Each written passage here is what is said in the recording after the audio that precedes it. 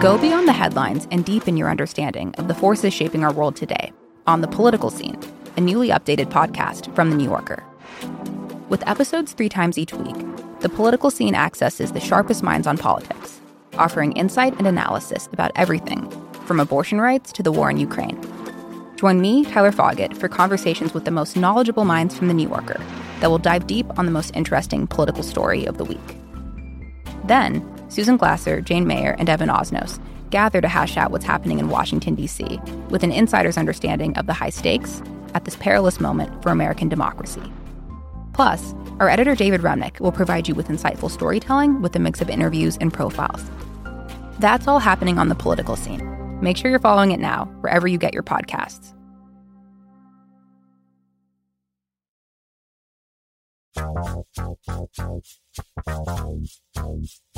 I'm Jason Kander. I'm Ravi Gupta. And I'm Grace Lynch. And this is Majority 54, the podcast for meaningful conversations that change minds, change votes, and win elections. Grace, Ravi, and I were just talking, and we came to the consensus that listeners would probably like to know more about Grace. So let's start with, what was this reporting trip you were on? Oh, that's a great question. So I am working on a show about the Texas education system. It is going to be a follow-up in some ways to Winning Wisconsin, which I made back in 2020, about Wisconsin's outsized role in our electoral system in regard to presidential elections. And this is the outsized role Texas plays on the nation's education, dating back to the 70s and 80s and some of the textbook censorship activism that was happening at the time, and coming up to the modern CRT debate. So I got to drive around Texas with Sarah Schleid, who also works on this show. We, I think, covered about 700 miles in 3 days and talked to people in 5 different little towns or cities, and had some really interesting conversations and confrontations. So it was a whirlwind and very exciting. Tell us about the confrontation. Oh, there's just some real fascinating characters in this series who have played large roles in the Texas education system. A man who works in an office with no AC and no windows in the burning hot heat. He also doesn't eat 5 days out of the week. He's very peculiar. And a creationist dentist. So there's little teases and things to come. And when are you and Harrison getting married? I said they want to know more about you. Great question. Yeah. You're engaged. I am Do you have engaged. A date? We're very excited. We are trying to get married next summer, along with everyone else in the world who postponed their wedding during COVID. So we will see, but there's still a lot of plans to be determined. The live recording of Majority 54 would be the rehearsal dinner night? That's what we were hoping, if that wasn't too much of an imposition, but maybe the morning after would also be a real hoot and a half for everybody. I'll take a look at my calendar. Thank you so much. All right. Well, that's exciting. Okay. Well, let's talk some trash. I'm very excited for this first Talking Trash part, because it is about John Fetterman and just trolling people on Twitter, and it is actually rather delightful. It just has so many good elements to it. So John Fetterman's running for U.S. Senate, Pennsylvania, a seat that we absolutely must take. And he's running against Dr. Oz, TV celebrity. And Fetterman, if people don't know, is kind of a different kind of candidate. He's 6'8", wears a hoodie, and is kind of like his own star in his own right. And he is definitely stylistically different than a lot of Democrats we see. He has definitely embraced the trolling. So he's been talking about Dr. Oz's residency, because Dr. Oz lives in Jersey and he's trying to run in Pennsylvania for the U.S. Senate. And, Fetterman has had some jokes about it. Fetterman and his team also know very, very well how to use Twitter to their advantage. One of his frequent attacks against Oz is for living in Jersey before crossing lines to run for Senate. He is now selling Dr. Oz for New Jersey bumper stickers on his website, and he even had a plane fly this banner over the Jersey Shore last weekend that said, "Hey, Dr. Oz, welcome home to New Jersey. Love, John." Fetterman has said things like he's not one of us. He calls him Doc Hollywood. He talks about how Oz moved in with his mother-in-law. Moved in with his mother-in-law in order to be able to run. In Pennsylvania, yeah. But some of my favorite parts of this, as a guy who spent a lot of time in the Jersey Shore, is that he he paid for Snooki do a video from the show The Jersey Shore, in which she laments Dr. Oz's exodus from the great state of New Jersey. Hey, Maymette, this is Nicole Snooki. And I'm from Jersey Shore. I don't know if you've seen of it before, but I heard that you moved from New Jersey to Pennsylvania to look for a new job. And personally, I don't know why anyone would want to leave Jersey, because it's like the best place ever, and we're all hot messes. But I want to say best of luck to you. I know you're away from home and you're in a new place, but Jersey will not forget you. I just want to let you know I will not forget you. Great use of campaign funds, by the way. Ton of earned media there for that. But I just like the bravado here. I think my favorite part of these ads is the one where he talks about how Dr. Oz is holding himself up as like a champion of the working man, and then it just shows on the screen like Dr. Oz being worth like $104 million, and then it just cuts back to Fetterman in a very authentic way, just going like, okay, like it's kind of perfect. I've really appreciated his self-deprecating humor throughout, and to turn that kind of same quipness against Oz for something that is so ridiculous, like the fact that he really is not from Pennsylvania and certainly doesn't really live there, is just really delightful. And I think it's a kind of a new way of effectively using social media and campaign ads that we haven't really seen from many Democrats, I don't think, at least that have this much fun. That just doesn't ever seem to be the case. So, not to be serious during talking trash, but I think that ultimately this race in Pennsylvania is going to be a test of just how partisan and parliamentary our politics are now, right? I mean, it has been a repeated pattern over the last several years that states don't go a different direction. This is not a presidential election, but that Senate races during presidential years don't go the opposite direction of how the presidential race goes. And this is a situation where we have a midterm election with a Democratic president where there's a lot of Republicans that are like, we just want to take the Senate no matter what. I mean, that's the whole theory behind Oz's candidacy in Pennsylvania, right? It's like, let's put up a guy who's got his own money and got his own name, and we won't have to worry about that. And we'll just count on the idea that there'll be enough voters who'll be like, we just want a Republican. Meanwhile, on the Democratic side, you have a pretty compelling candidate. Like, you know, Fetterman is a guy who's going to cross over a lot of different genres. He should be somebody who should have a good chance to get a lot of independent voters.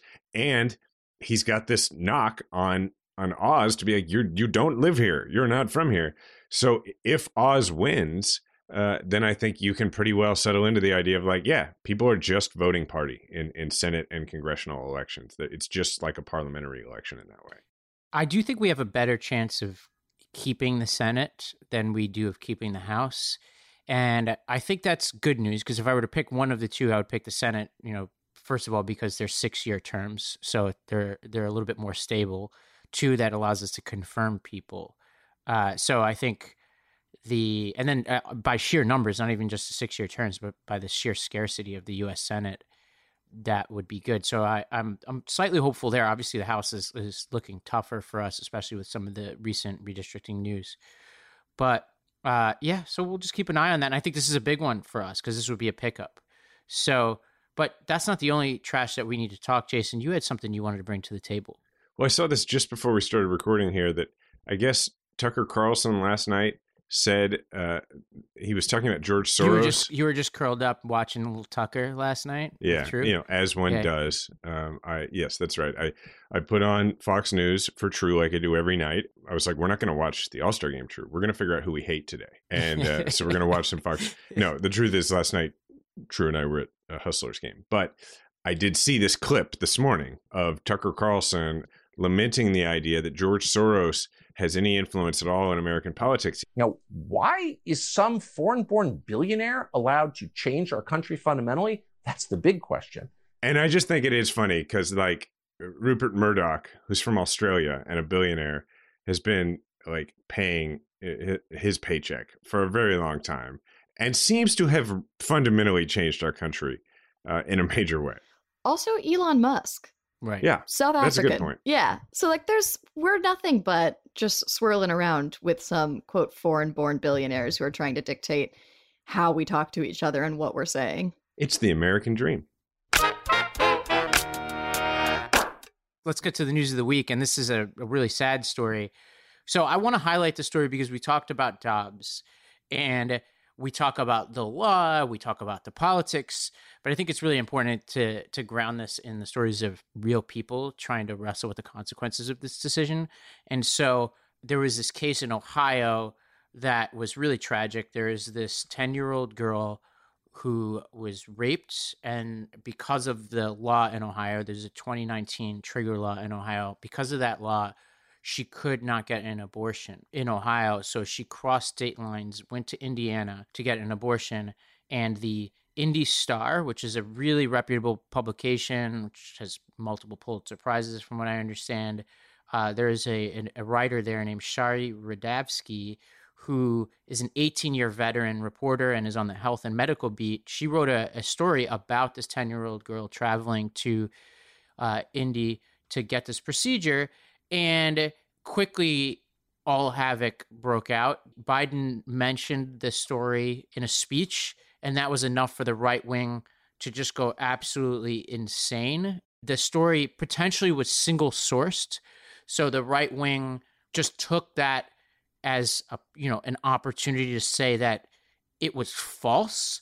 Why did the Biden administration, speaking of lying, just repeat a story about a 10-year-old child who got pregnant and then got an abortion or was not allowed to get an abortion when it turns out the story was not true? There's no shortage of 10-year-old rape victims. There's victims from infants through the elderly, both genders. There is more than you can count. There are so many monsters out there. So for me, what I find so deeply offensive is that they had to make up a fake one. Let's turn to Ohio Attorney General Dave Yost. So Dave, have you had anybody come to you in your state to say we're looking into this? A police report was filed? Not a whisper anywhere. And so you had the Ohio Attorney General Dave Yost saying there was, quote, not a scintilla of evidence. It was a fabrication. Tucker Carlson said it turns out the story was not true. Jesse Waters said it was a mainstream media hoax. The Wall Street Journal editorial board said it was an abortion story too good to be true, which strange, or too good to confirm, which is strange language. Now, turns out the story was true. The Columbus Dispatch confirmed it. And they confirmed that she was raped by a 27-year-old man. And I think this was illustrative of just a pathology on the right where they're just unwilling to accept the consequences of their own policy decisions. Yeah. I mean, everything about the story is tragic. And every element of a person who becomes pregnant not being able to receive the health care they need is tragic. It doesn't need to be this extreme for it to be tragic. And this is a particularly horrifying instance. But again, I just feel compelled to remind everyone that it is always horrifying if someone can't receive the health care that they need. And to watch it become a political football has been extremely sickening. And I think that, to your point, Ravi, it is really clear that the right really wants to outlaw abortion without wanting to deal with any of those repercussions. I mean, the Attorney General for Ohio then went back to say, like, she would have never needed to leave Ohio. Like, the law would have allowed. Yeah. Or, well, he said it was false, but then once it was proven, he said that she wouldn't have needed to leave Ohio because there are medical exceptions broader than just the life of the mother in the Ohio law. However, that is actually not true.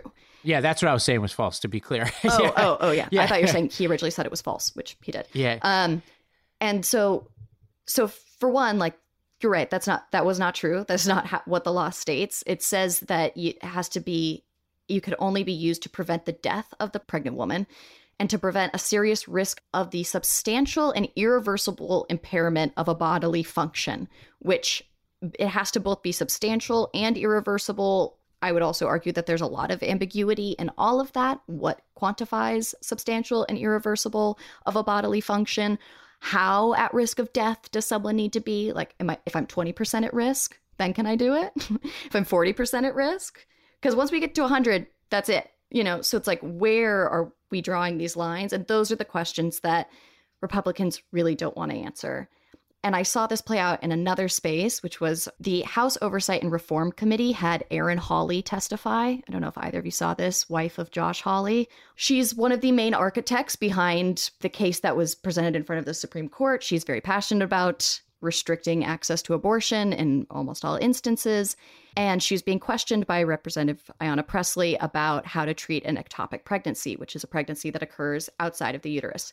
The procedure to remove these fundamentally unviable, very dangerous pregnancies is an abortion. Ayanna Pressley was asking her to confirm that these pregnancies are not viable, that you do need to abort them. And her response was, that's not abortion. Again, could you just answer the question? When an ectopic pregnancy ruptures, what are the chances that it can be safely carried to term? And you know what, just to make this even clearer, I'm looking for a number between 0 to 100. Can you give me a percentage? Sure. I believe 0 ectopic pregnancies, even those that do not rupture, have a chance of successfully being carried to term. That's why the treatment for them is not an abortion. Reclaiming my time. It seems that there is a deficit in your understanding of reproductive health. When it comes to one's accurate understanding of reproductive health and abortion care with an ectopic pregnancy, the American College of Obstetricians and Gynecologists says, quote, treatment for ectopic pregnancy requires ending a non-viable pregnancy. This is my time, end quote. So now I'm going to turn to the real experts. That's not an abortion because it does not have the intent to end the life of a child. Reclaiming my time. Because an ectopic pregnancy cannot result in a living child, that's not abortion. The treatment for that wouldn't be abortion. And I understand that to her, it might not feel like abortion. However, medically speaking, exact same. And legally speaking, the exact same. And right now, The Daily actually put out an episode this morning, Wednesday morning, about how doctors are already very hesitant to provide miscarriage care because the treatment for a miscarriage is identical to the treatment for an abortion. And so women are showing up to the hospital bleeding profusely in immense pain and being told that unless they start bleeding a like hemorrhaging amount that would like quantify life at risk, there's nothing they can do. And the penalty is a year in prison in Ohio if the doctor gets that wrong. And so now we have doctors not providing women just healthcare they actively need. 1 in 4 pregnancies result in miscarriages. That's so many. And we're just saying sorry, or not even saying sorry, just either saying that's not abortion, which it is, or too bad. We're saying like that didn't happen. So I think there's 2 things here at play. One, it is the GOP quite clearly admitting that they're wrong about this, but refusing to admit it, right? I mean, like when you're like, no, that 10-year-old didn't exist, you're exposing the fact that you're like, yes, this law, if that 10-year-old did exist, this law would cause that. So you're just like, nope, doesn't exist, didn't happen, because you're confessing that this is a major oversight in this already terrible law. Then the second part of this is, and I guess I've got avoidance on the brain because I've been doing these interviews about my book for 2 weeks. And so I talk about this concept of avoidance where when you have trauma, you have things that you don't want to face, you avoid them and you find different ways to do it. And I feel like on guns, on all sorts of stuff, it's just trauma that the nation is undergoing. And there's a certain portion of the population that is just like, I will be avoiding that emotion. I will not be taking that in. And I will not be taking that in via pretending that it doesn't exist, right? So we see this with conspiracy theories about mass shootings where all of a sudden, oh no, it's a false flag or and I think we often have trouble figuring out how those happen. I think they're avoidance. And in this case, it's like, nope, we will just be saying that didn't happen and that is made up, because otherwise we might have to feel the feelings associated with this and act accordingly. And that's not something we're going to do. And so that's what it reminds me of, is it's just a party-wide attempt at emotional avoidance to avoid having to take any action to do the right thing. Well, the reaction here is insane, right? So Jesse Waters, once it became clear that this young girl did exist and this event did happen, the rape happened, and she did go to Indianapolis. Like the dude was arrested. Like they arrested a guy for it. Well, okay, so he was arrested and he was arraigned, right? You know how many people showed up for this? One reporter. Her name's Bethany Bruner for the Columbus Dispatch. So all these people who care about this case, couldn't be bothered to show up when the consequences of this were actually on full display because they weren't really interested in the journalism. But the right-wing media sprung into action. Jesse Waters took credit for the prosecution. So he turned around from saying it didn't exist to saying, we brought attention to it. Town Hall's Matt Vespa accused progressives of celebrating the crime. So what I want to know is, how do we talk about the consequences of their policies without being accused of celebrating it? A whole separate question. Indiana AG Tabarokita then started talking about going after the doctor who performed this, and turned out the doctor did everything legally that the doctor was supposed to do, but it was like trying to go after her for not filing the proper paperwork, etc. Fox News then pointed to the immigration status of the person who raped the girl, allegedly, and tried to make it about that instead of their faulty reporting. I mean, I could go on, but clearly they're doing everything but apologizing for, blatantly lying to their viewers and listeners. Well, like Jim Jordan had a tweet where he said it was all a lie. And then when it was clear that it wasn't a lie, he just deleted it, which to me is like the metaphor for the whole thing, right? Like that's how they approach all this stuff. When they get something wrong, they just pretend that it never happened. Like I remember at one point, I don't remember who said it, but I remember at one point in 2016 when Trump was running and people thought he wasn't going to win, somebody said that one day Donald Trump will look into a camera and say, "What are you talking about? I never ran for president." And it's like, that's what this all is. It's like they just go, no, none of that ever happened. And to me, the point is not the gross blatant lies. That, at this point, I would say is par for the course. What is clear is that there is no plan or ability to properly enforce barbaric laws. And that's what the Republicans have been very clear, that they want abortion to be criminalized. And then when it comes time to pursue that, they are faced with the horrifying reality of what that actually means. And I think hammering home that, there is no way to legislate personal, immediate, fast-moving medical decisions on a case-by-case basis. There's no clear way forward, and all it's going to do is cause pain. Well, let's also not miss the fact that they pounced on this knowing that they could say that it wasn't real. And the reason they knew they could say it wasn't real is because it was a 10-year-old girl who was raped, and that they were capitalizing on the fact that they knew that the reporter and the doctor would never out the girl, that they knew they would do the right thing and that they would keep the girl's identity confidential. And so they had free reign to do this and to further this 10-year-old girl's trauma. Like, that's sick. Like, that is wholly fucked up to just be like, hey, we can just say this with abandon because the person at the center of the story is never going to come forward because the people around them are going to rightfully protect them. But we don't have those morals or those qualms, so we'll just go ahead and run straight ahead. Like, that's pretty, like wow. Grace, how long now have you been on the Athletic Greens train? I've been on Athletic Greens now for over a year, and I'm never going back. And I will say that when I went on this reporting trip to Texas, I brought with me my little travel packs. And one morning I was filling it up, standing outside with my rental car, and a slight breeze came by, and a lot of the powder started to fly away. And I actually yelped and went, "Oh no, my greens." So you have a choice in this situation, right? You can either go with a smaller dosage of your greens for the day, or you can rip open another bag and be like, this is an excuse to get extra greens today. You know what you do is like that Bradley Cooper movie Limitless. You just lick it off the ground, just frantically. That's the correct answer. Yeah, that's the correct answer. But, you may be asking yourself, what is that substance that's blowing in the wind in some town in Texas? It's Athletic Greens AG1. Folks over at Athletic Greens are going to give you a free 1-year supply of immune-supporting vitamin D and 5 free travel packs with your first purchase.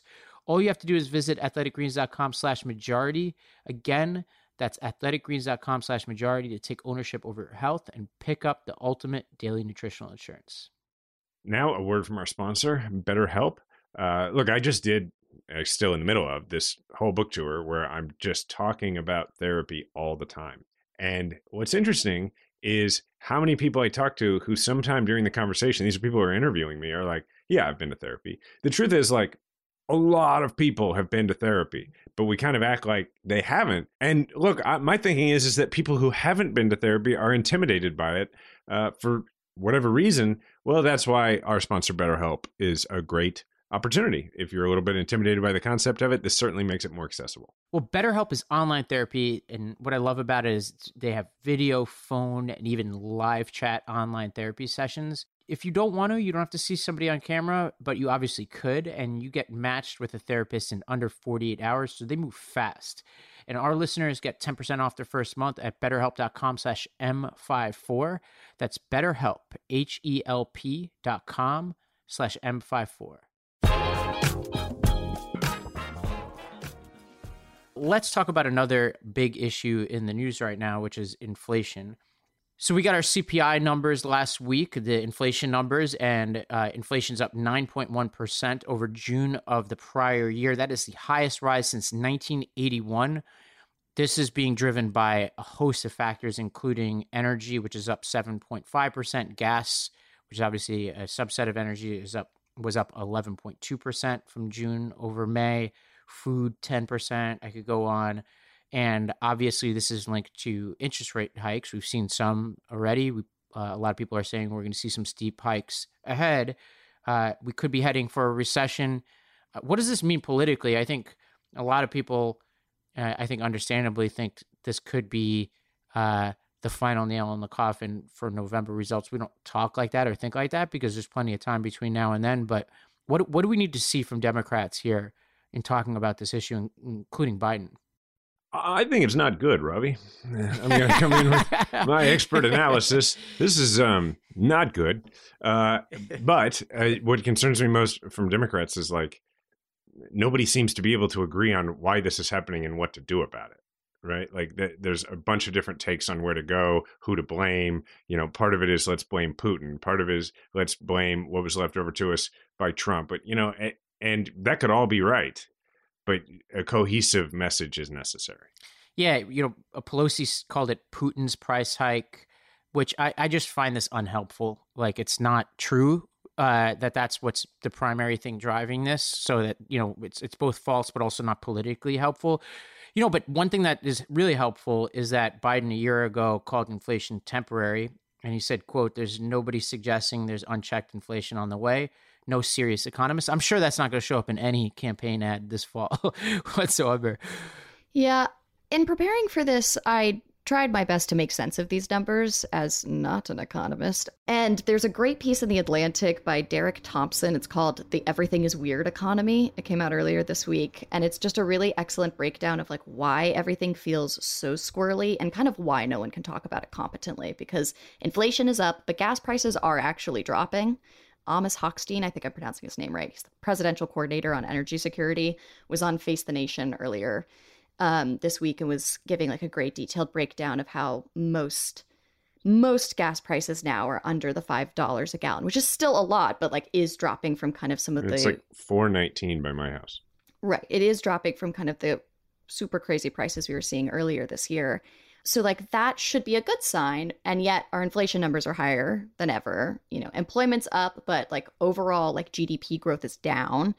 The stock market's tanking, but people are vacationing. Like, just, like, the fact that, like, nothing really seems to point in a coherent direction. And he gives some ideas as to why that could be. And a lot of it is responding from COVID. With the Great Resignation, we now have a lot of jobs frantically rehiring, but a low percentage of that workforce is properly trained to actually do this job, so the output isn't still there, and that everything's just kind of laggy and discombobulated. He still ultimately concludes that recession is likely, but paints a more well-rounded picture of why things are so weird. Similarly, Felix Salmon and Emily Peck of Axios were talking on Slate Money about how, like, we are not technically in a recession. However, everyone just has recession vibes. Like, everyone just feels bad about the economy. And that, to me, was honestly, I felt like the more important takeaway is that even if these numbers are conflicting, even if some indicators are improving, everyone feels crappy. And that should be something that I would hope politicians could actually speak to in a more compelling way, because they don't have to get into the wompy, swampy numbers nonsense, but could actually just speak to the fact that here's what people are experiencing and here's our empathy and our ideas for that. But it seems that there's no cohesion, and using Putin as a boogeyman just seems extremely non-compelling and not helpful at this point in time. Well, for one thing, when you use Putin in a war that we don't seem to have any way to stop, it just points to something that people go, well, what can we do about that? And when the answer is nothing, well, all you've done is you've pointed to a cause that you can't actually control for. And therefore, you've given yourself no ability to be the party that people go, well, we'll go with you because you seem to be able to fix the problem. Well, do either of you have a thought on how that could be messaged better? Well, I think we, as important as economists are, I think sometimes it's the politicians, that are going to have they're going to be working it out in public, almost like comedians working out in clubs. And this is where I think it has to be something simple, like what Jared Polis said the other week when he was like, what's the solution? Let's lower tariffs and increase immigration, right? And I think first of all, it's true. Those are two things that actually would help with inflation. It's practical. It gives somebody something to look towards. But also, both of those are things that you could lay at the foot of your opponents as well, right? Like who pushed those tariffs and who's restricting immigration. And so people could add to those two or have a different two, but I think it's as simple as that. And I think when people hear something like it's Putin's price hike, it sounds disingenuous, and people are smart enough to know that it's not accurate.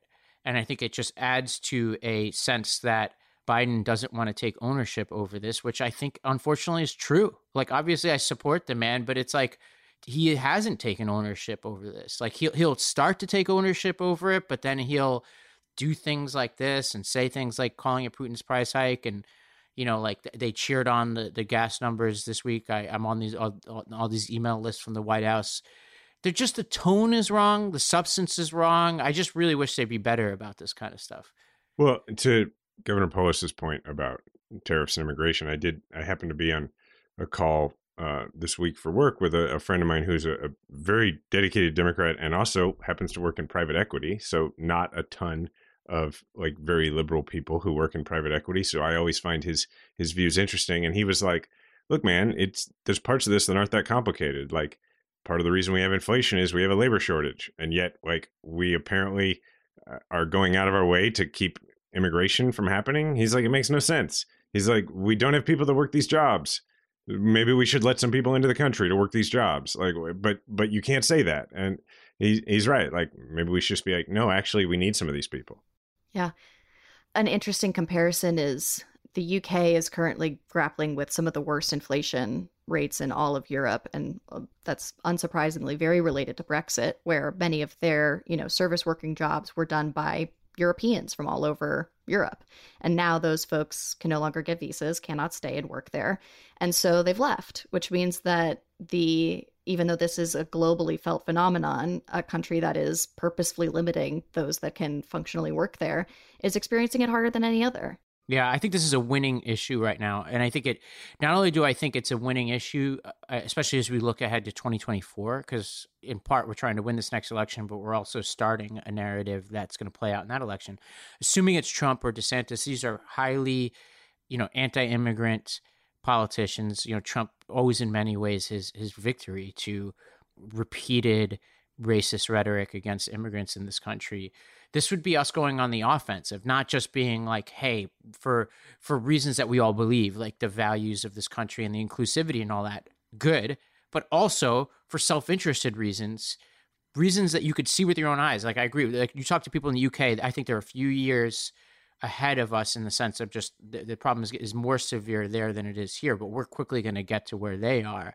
When people can't, whether they're business owners, can't find people to do basic jobs, everything gets more expensive. You can't find people to teach in schools. You start to go through this, you can't find doctors, nurses. You go up and down the ladder of income in this country and the different types of jobs that we have.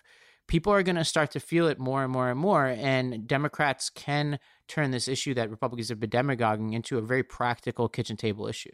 And it's something that people are experiencing in their everyday lives. So you don't have to explain it, right? I mean, like you go to a restaurant and everybody is like, boy, the service is slow. And everybody goes, yeah, it's been really slow since COVID. They can't find anybody to work. Even, conservatives are fond of saying nobody wants to work. Well, I mean, the window is right there for, or it's right there to walk right through. I don't know if you walk through a window. I do this a lot on this show where I just like completely mash up to. Well, if you want to rob the door place, is open. Yeah. The door is open to walk right through. I mean, but you're right. It is at all levels. Like flights are getting canceled and it has nothing to do with weather. And it's because they're like, well, we don't have a crew. We don't have pilots or we don't have flight attendants or so, there's lots of room for more immigration of all types. Yeah. What's the Gretzky saying? Like skate where the puck is going, right? This is where it's going, right? Like, let's get ahead of this and say, all right, like this is the narrative. Like people are starting to care about it more and more and more. Like my sense is this is going to be a dominant issue in no time. Over the last few weeks of this book tour, I have been enduring a very severe case of shingles. They're awful, and they give you a lot of generalized pain. I often talk about in these ads how great it is to get back to my Helix mattress. But let me tell you, it really has been great to get back to my Helix mattress because I have been in a lot of pain and just sort of like sucking it up and doing these interviews. So there's two lessons here. The first lesson is that you should get yourself a Helix mattress. The other lesson is that I remain one tough dude. Yeah, fun story. First time you and I spoke on the phone ever. I had shingles when we spoke. I don't recommend it, but like you, I do recommend Helix. Just go to helixsleep.com/majority54, take their 2-minute sleep quiz, and they'll match you to a customized mattress that will give you the best sleep of your life. And you get to try it out for 100 nights risk-free. And they'll even pick it up for you if you don't love it, but of course you will. And they're offering up to $200 off all mattress orders and 2 free pillows for our listeners if you go to helixsleep.com/majority54. That's helixsleep.com/majority54 for up to $200 off and 2 free pillows. Speaking of where the puck is going, this is a bad transition. The puck is going to some not good places on climate. Some really hot and scary places. And Biden, as we record this on Wednesday, he, I think today, is going to either declare a climate emergency or declare certain aggressive steps on climate. He's in Massachusetts at a former coal-fired plant. And this, his whatever announcements he comes out with today will be in the context of a failed effort in the United States Senate to pass an ambitious $300 billion climate package that Joe Manchin, senator from West Virginia, at least for the moment, seems to be backing away from. And Manchin is citing inflation in part for his desire to slow that package down. My questions are always political and how to talk to people in your life, but like, climate change is obviously becoming more and more dire. We're running out of time. UK is seeing record heat waves. I don't know. I don't even know what my question is other than to like, what do we make of all of this? For me, the thing that feels extremely short-sighted is I understand inflation being a concern. However, the part of inflation that is felt most strongly right now are these inflated gas prices, or at least that's one of the absolute top. And that's only going to continue to be the case if we continue to rely this much on fossil fuels. And so to not invest now, to see how dire the situation is now. We have fires across Europe. We have a heat wave in the UK, which is so far north. We have a heat wave in America right now as well. And we're going to see all that happen. We're going to see these price increases on gas. And we're going to be like, let's not invest in something that will help us get out of this in the future. Let's double down on this recurring over and over again. It's just, Joe Manchin holds an interesting position in the Senate. I was listening to a podcast that was debating whether or not to make him the real foil for the Democrats or to like keep him on our side and keep Democrats like Joe Manchin in the fold.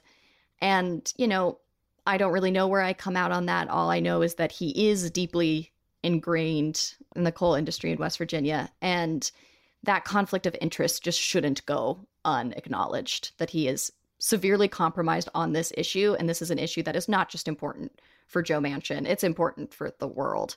And so I really struggle when the choice is not to proactively set ourselves up for the future.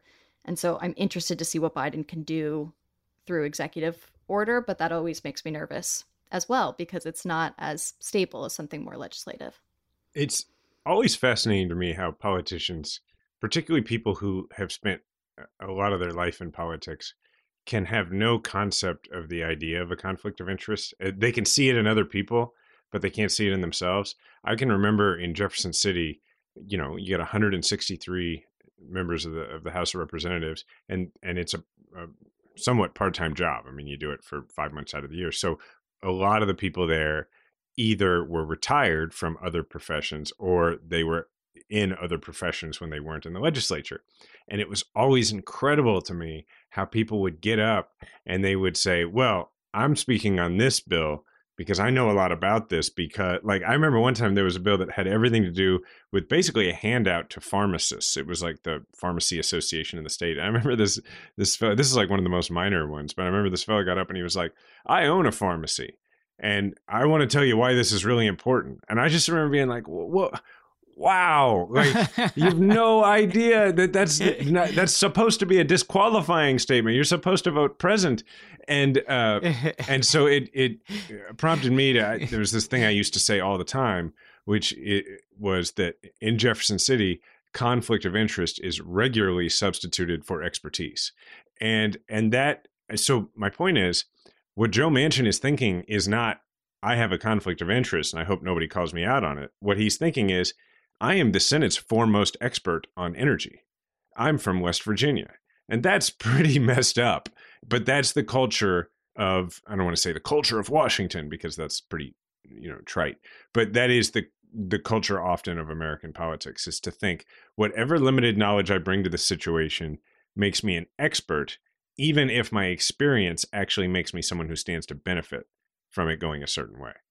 Yeah, and you've seen him flirting with like the Koch network, I think they've at least run ads at points supporting him for various actions he's taken. I think he views himself, he clearly seems to me like he's planning to run for re-election. There's a part of me that's like, great, because he's the only human alive who could carry that state for Democrats that I'm aware of. So that's great, and he tends to vote the way we need him to on things like judicial nominees. But I wonder whether he has to play this particular game, like you could do sensible things on climate. And a lot of this stuff it's not like a lot of this stuff is going to shut down coal power plants. This is not the equivalent of the EPA case that we're talking about, where it's like more regulation heaped on them. It's just more of the stuff we want, more clean energy, right? And Grace, to what you said, like what could Biden do? There's one thing that's tucked into these articles that I'm just curious about, which is, it's being floated that he could use the Defense Production Act to boost renewables. Now, I have no idea how that would work in practice. Does he commandeer factories that already exist to make renewables, right? Or existing renewable factories to make more renewables? Does he buy renewables from existing factories and increase their production or whatever? But I just kind of like the sound of it. I'm like, all right, well, that sounds practical. And, assuming the Supreme Court doesn't stop him, which obviously is a big assumption, that could be really interesting, Can I just say, like, there was something to be said for earmarks, right? There was something to be said for the days when we could have handled this in such a way where we're like, okay, we just got the majority in the Senate, and we recognize that, Joe Manchin he's really on the fence about a lot of our stuff, and he's in a powerful position.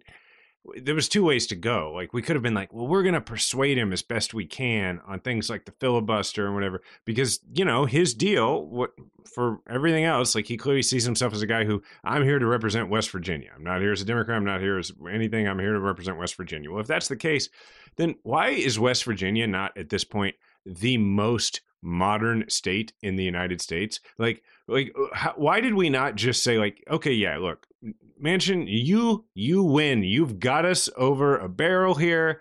Like, what do you need? Like, why does West Virginia not look like Coruscant from Star Wars. Like, it should be the state with high-speed rail in every direction, and it has everything and a full employment, and everybody's in. And we've moved the Department of Agriculture from D.C. to West Virginia, and after that, we're going to move, the FDIC and the Department of Energy. Like, there's going to be so many jobs in West Virginia, and everybody in West Virginia is going to have a 3-car garage. But also, there's no filibuster, and we have voting rights, and we've been able to do something about guns. Like, why have we not done that?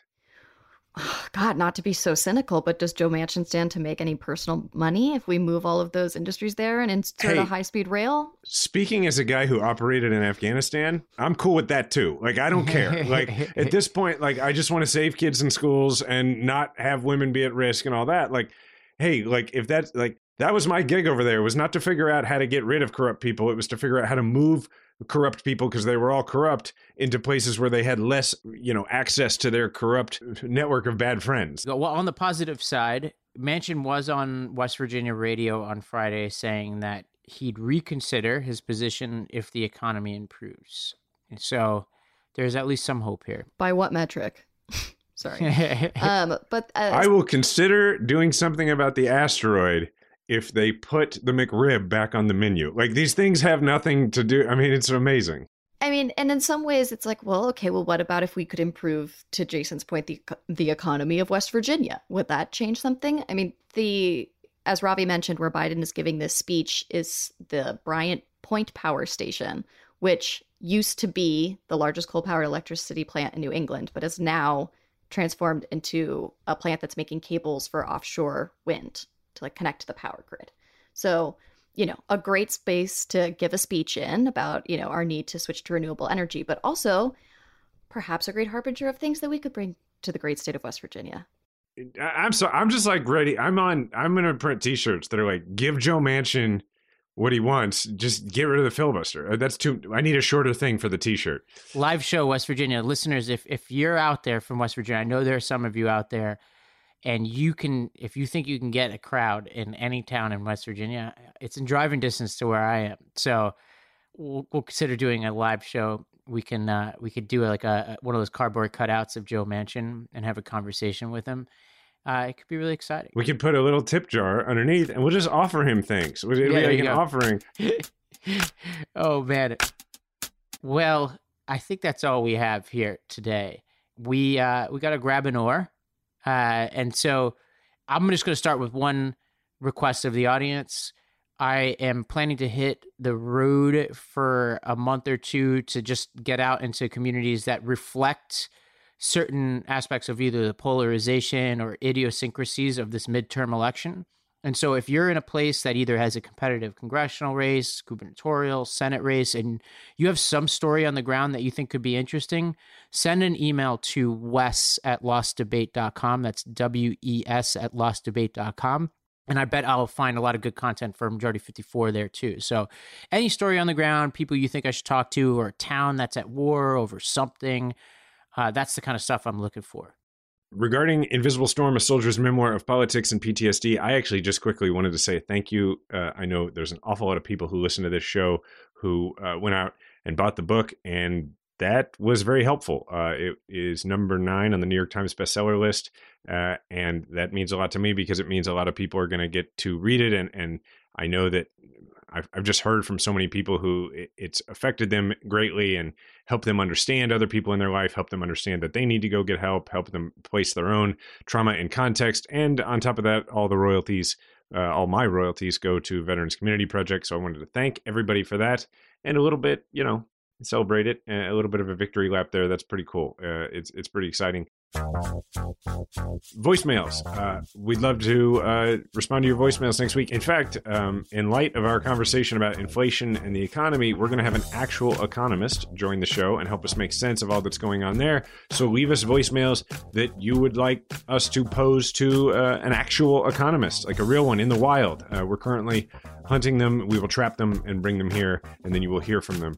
The number is 508-687-2589, 508-687-2589. Hopefully we will find one that doesn't run very fast, and therefore be able to bring them here. You can email us at m54@wondermedianetwork.com, m54@wondermedianetwork.com for the same purpose. I'm at Jason Kander on Instagram and Twitter. Ravi is at Ravi M. Gupta on Twitter and Instagram. Grace is at GraceLynch08 on Twitter, and she would prefer you stay the hell off her Instagram. She's not interested in that. Thank you very much. And our show is at Majority54 on Twitter. Remember, we all have a platform. Make sure to use yours today.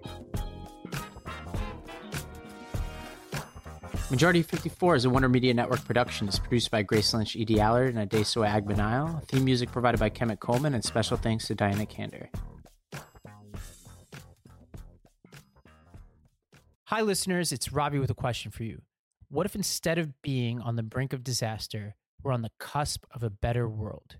For that answer, I recommend listening to the What Could Go Right podcast. Each week, Progress Network founders Zachary Karabell and Executive Director Emma Varvaloucas dive into the biggest news and most pressing topics of our time, from elections to climate change, and make the case for a brighter future with guests like Harvard professor Arthur C. Brooks and California State Senator Robert Hertzberg. Progress is on the way. Find out on What Could Go Right, available wherever you get your podcasts.